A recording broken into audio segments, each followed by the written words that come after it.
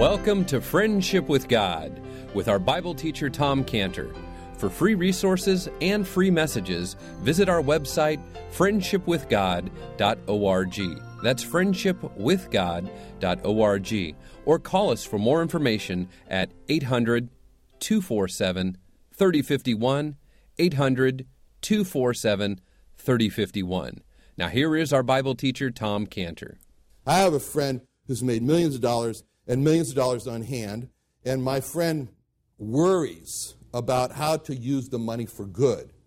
And so serving God is not in my friend's thoughts. But I've always wondered why my friend put so much effort into trying to do good with the money.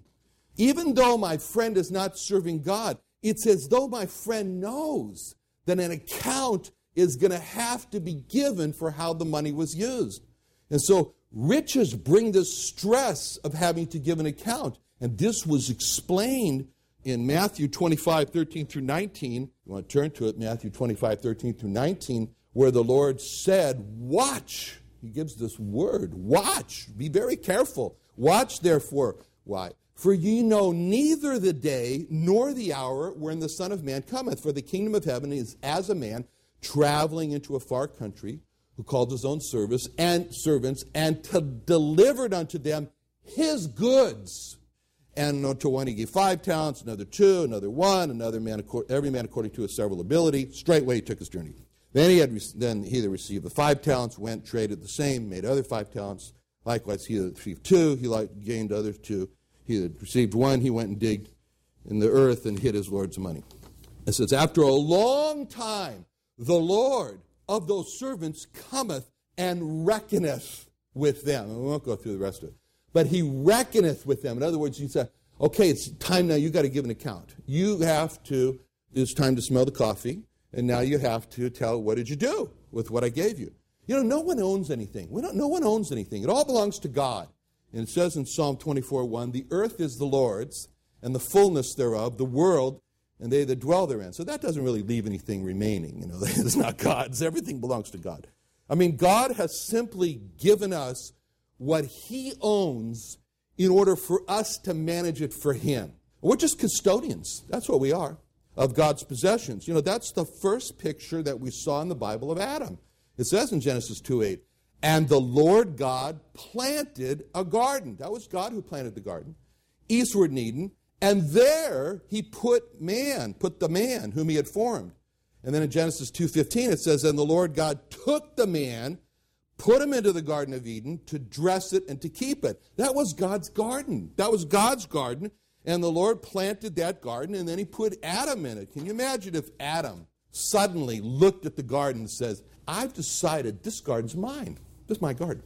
Maybe Adam says, I own this garden, so I decide what's going to go on my garden. And then so Adam, he goes and makes these signs. Says, Adam's garden, no trespassing. He goes, puts them up, Imagine when God starts to walk in the garden in the cool of the day, Adam comes out with a shotgun and says, you're trespassing on my garden. I'll thank you to get off my land. Now, if that would have happened, we'd all want to step in and say, no, Adam, you got it all wrong. You got it all wrong. This is not your garden. This never was your garden. This is God's garden, and you've been put there by God, and you've been given a job in the garden. You're supposed to dress and keep it. And you're going to have to give an account to God of what you did, and how you did, dressing and keeping the garden. Didn't do such a good job.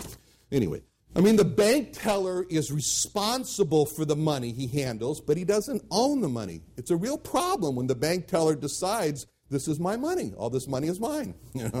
That's who we are, bank tellers. All right, so all this talk about bank tellers saying the money's mine and Adam saying the garden's mine, it's illusional. We can see that. But this is what people do. When Haman, you remember we studied that in Esther 5, 10 through 11, it says Haman, when he came home, he called his wife and his Zeresh and his friends, and Haman told them of the glory of his riches. See, those were his riches. So a person who thinks that his own head, by his own brains, and his own hand has gotten him riches, that's what the Bible describes as a heart condition. See, that's a heart condition. That's a problem. That's a real problem. It's a heart condition. It's described by the Bible as a heart that is lifted up and forgets God.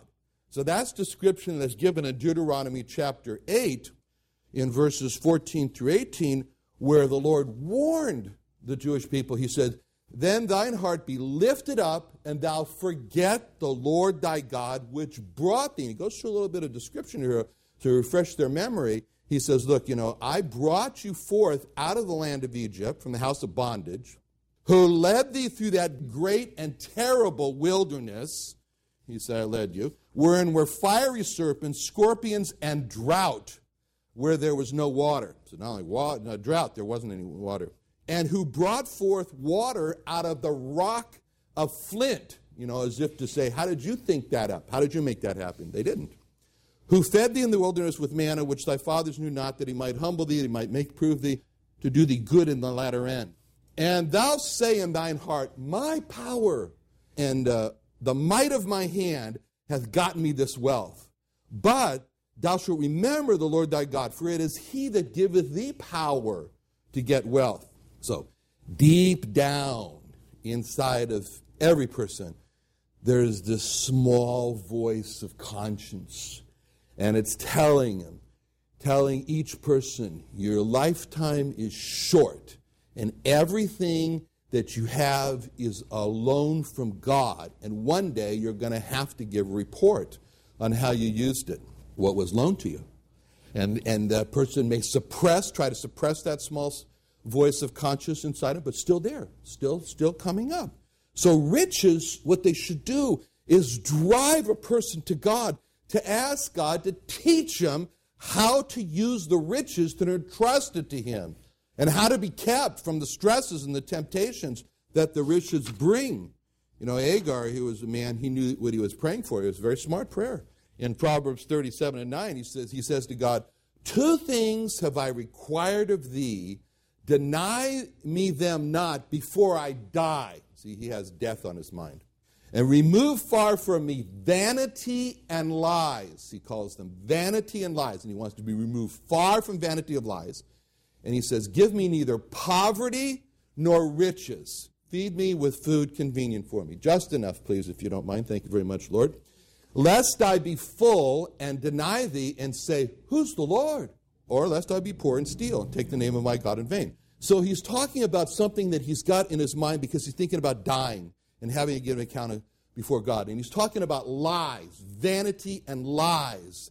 And that's what riches promise that they can't deliver. Riches tell lies. Riches promise what they can't deliver. What do people want? Everybody wants stability for the future, and certainty for the future, and security for the future, and strength for the future. And riches lie when they promise to give all those things, because they can't deliver. It's a lie. And that's why the Bible calls riches deceitful. In Mark 4:18-19, it says, these are they which are sown among thorns, such as hear the word, and the cares of this world, and the deceitfulness of riches, and lust of other things, entering in, choke the word, and becometh unfruitful. That's the worst thing about riches, is that they tell the lie to the rich person, you don't really need God. You have riches, you don't really need God. See, those words, the deceitfulness of riches and the lust of other things entering and choke the word, they're so graphic, You can picture this person named the Word, or the Word of God, or the Bible. So the person is standing there and he's saying, you need God. And another person, you can picture, is named riches and the lust of other things. And he comes along and he puts his hands around the person's throat and he chokes them. So he stops saying those things. You need God. And then the rich person, he ends up saying, well, who's the Lord? See, that was Pharaoh. So the owner of one of our vendors gave to our company 18 tickets to the Padres game last night. One of those suites where they have the food buffet, And so Cheryl and I went, and so then I gave 16 tickets away to some of our staff. People came to me, they thanked me. I said, thank you very much. I appreciate being thanked for something that didn't cost me anything.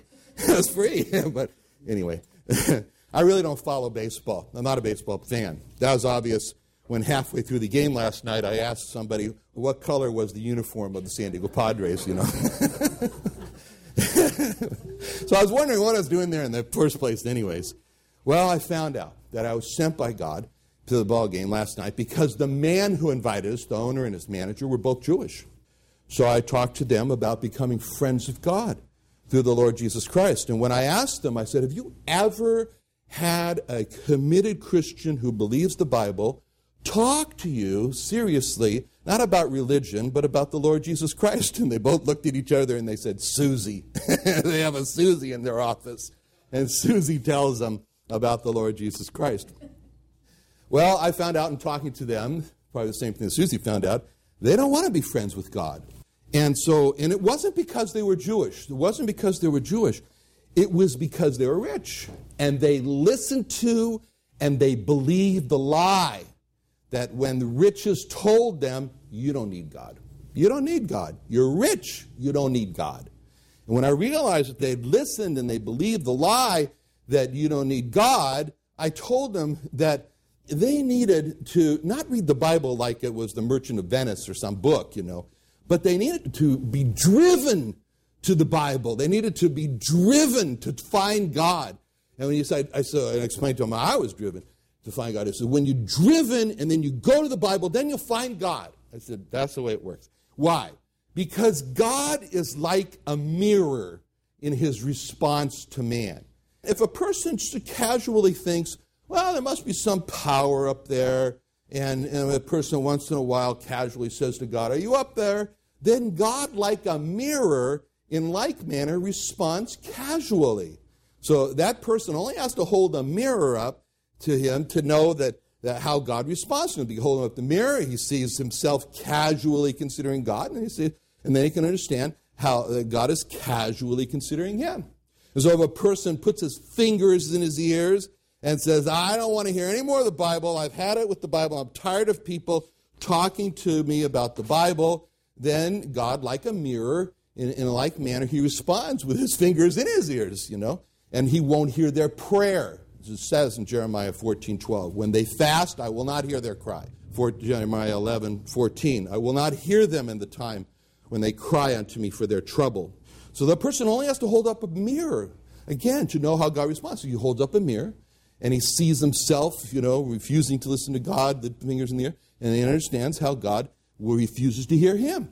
And if a person rejects God, then God, like a mirror, in like manner, rejects that person. So the person only has to hold up a mirror, and he says, holding up the mirror, he sees himself rejecting God, and he understands how God's rejecting him. But if a person reaches out to God with all of his heart, then God, like a mirror, in like manner, reaches out to that person with all his heart. And the person only has to hold up a mirror to know how God responds to him. He sees in the mirror that his hand reaching out to God, and he understands that God's hand is reaching out to him. That's what the Lord said in Jeremiah 29:13. You'll seek me and find me when you search for me with all your heart. All your heart. We've seen how the famine here was very grievous for Abraham, and it brought him a lot of trouble for Abraham. So Abraham's wealth is described as grievous, and that brought him a lot of trouble to Abraham too. I mean, one of the troubles that Abraham's wealth brought to Abraham was his trouble we have here in chapter 13, this trouble between the brethren, between him and Lot. He says, we're brethren, but it brought trouble. And the trouble that Abraham had between themselves with Lot was because of their riches. It was because of their wealth. There was not room enough for both of the herds to feed together, and they had to separate from each other. So it says in Genesis 13, 5-7, Lot also, which went with Abraham, he had flocks, herds, and tents, and the land wasn't able to bear them so that they might dwell together. For their substance was great, so they could not dwell together. There was strife between the herdmen of Abram's cattle, the herdmen of Lot's cattle, Canaanite, Perizzite. They were then in the land also. Anyway, so notice in these verses how it was because Lot also had riches of flocks and herds and tents. I don't know how he got those. I was always wondering about that. Maybe, when Pharaoh was so generous, maybe Lot says, well, I'm his nephew. So, anyway, whatever it was. He got these things, and a tragedy was caused. And the tragedy is stated twice in verse 6. And it's these words, might not dwell together. Twice it says that. And those are the same words in the Hebrew that are used in Psalm 133 that says, behold, how good, how pleasant it is for brethren to dwell together. Same words, in unity. But the situation here in Genesis 13 between Abraham and Lot, it's not good. It's not pleasant because they can't dwell together, because the riches, that was kaved, was grievous, like a famine. It wasn't good. It wasn't pleasant because the riches had finally caused them to have to separate Lot and Abraham. It was a good thing. It was a pleasant thing when you could see Abraham mentoring his nephew, Lot. I mean, his father died, and so there was Abraham, and Abraham had become the prominent figure and was really guiding Lot. That was good. That was pleasant. That was a good thing. It was a bad thing when Lot, because of the riches, he lost Abraham as his mentor, and that caused him to drift. And so the next thing we see is he's drifting into where his eyes are carrying him, first the well-watered plain, then into Sodom, and then he loses his wife. She becomes a pillar of salt. He loses all his influence over his children, his married children, and then his two unmarried daughters. Then the whole horrible history of the incest with his two daughters that produces the Ammonites and the Moabites, which were not good and pleasant for the people of Israel. Anyway, so when in verse 7, it talks about the strife, and at the end of verse 7, it says also the Canaanite and the Perizzite dwelt there in the land. So because of their riches, Abraham and Lot not only lost between themselves, but they lost their testimony before the Canaanites and the Perizzites that's also part of the world that God loves. And so that was not good. That was not pleasant also. They watched that and they said, so these are how believers react. Okay. So now we understand why this word, kaved, is so important, grievous. It's used to describe Abraham's wealth in verse 2. So we could read it. Verse 2, Abraham was very heavy, very grievous, weighed down in his cattle and silver and gold. All right. So now, come to verses 3 and 4. So at the time described back in Genesis 12:8, that was a time in Abraham's life where it says he removed from thence unto a mountain on the east of Bethel and pitched his tent, having Bethel on the west and Ai on the east.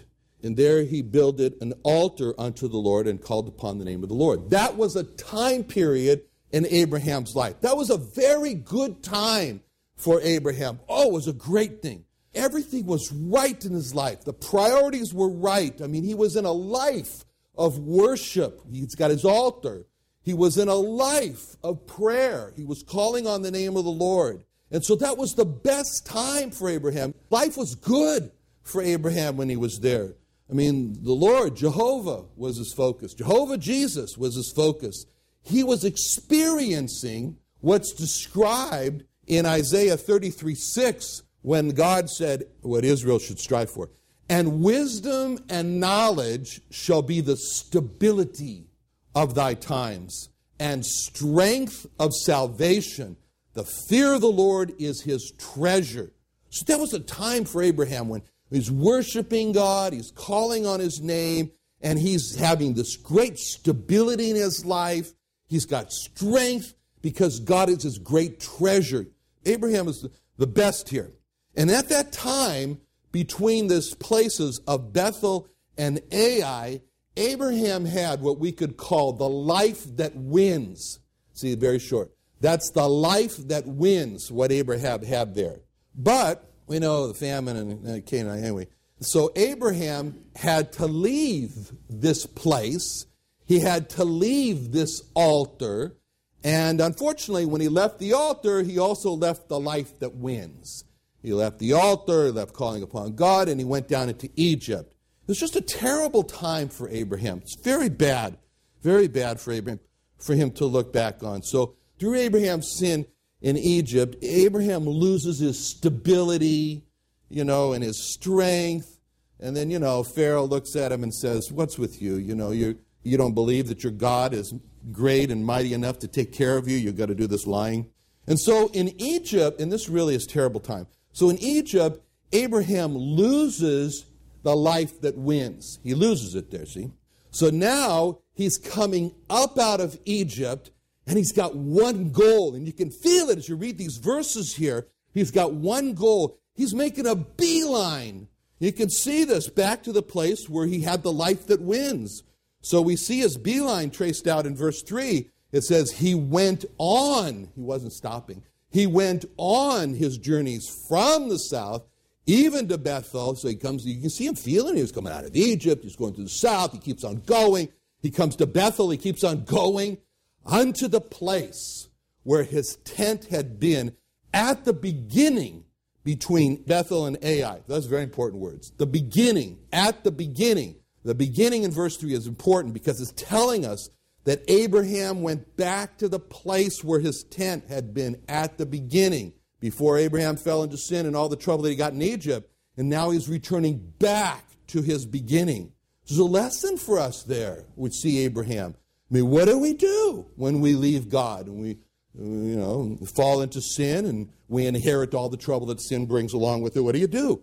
We follow Abraham because we're children of Abraham. We follow Abraham back to the beginning, back when we had the life that wins, when we were worshiping, when we were trusting, when we were obeying the Lord Jesus Christ. As the Lord said in Revelation 2:5, he says that's what you should do. He says, remember therefore from whence thou art fallen, repent, do the first works. It says in Hosea 14:1, he's crying out to Israel. He said, O Israel, return unto the Lord thy God, for thou hast fallen by thine iniquity. Don't blame God for it, like we saw another history in Genesis 3. So what do we see in verse 3? We see Abraham has made it. He's made it back unto the place where his tent had been at the beginning between Bethel and Ai. We can see he comes to the place where his tent had been. It's obviously not there now. He's come to the place where it's been. And he said, yes. He's looking around and says, oh, yes. He goes, yeah, this is the place right here. I remember that rock over there. Yeah, this is where I had my tent. Right here. It's where my tent used to be. I'll put my tent right back here again, where it used to be. And notice in verse 4, as it says in Genesis 13:4, unto the place of the altar. It doesn't say unto the altar. It says unto the place of the altar, which he had made there at the first. So we can see Abraham. He's looking around. See, the altar's no longer there. The altar's gone. We don't know why it's not there. Maybe the Canaanites, they didn't appreciate it. Well, who knows? But anyway, maybe they took it down. But he's found the place where the altar used to be, unto the place of the altar, which he had made there at the first.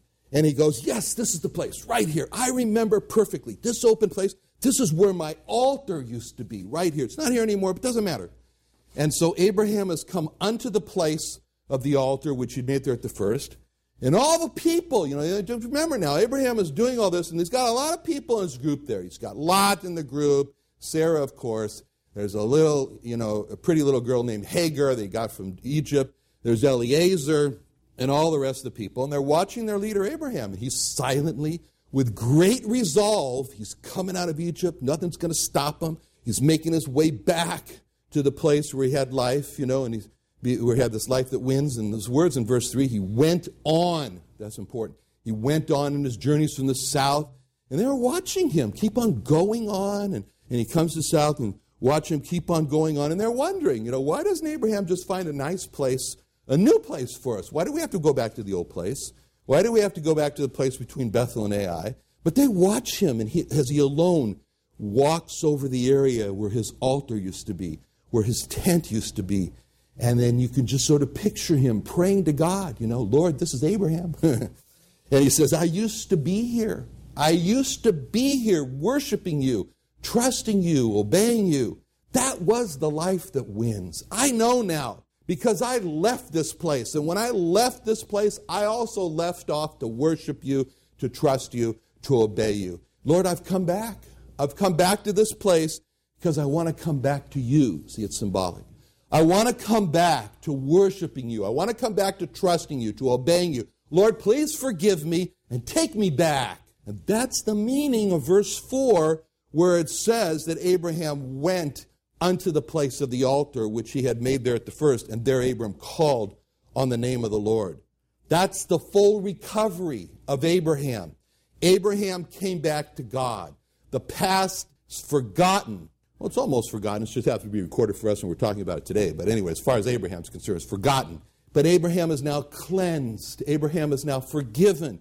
And God is saying to Abraham, it's just behind me. All of that sin, I put it in the deepest sea. I forget it. I put it behind my back. separated as far as the east is from the west. It's all gone. Now, Abraham, you don't look backwards, but you look forward to walk with God. And that's where we are now. Let's pray. Father, thank you so much for taking Abraham back. Thank you for taking us back. In Jesus' name, amen.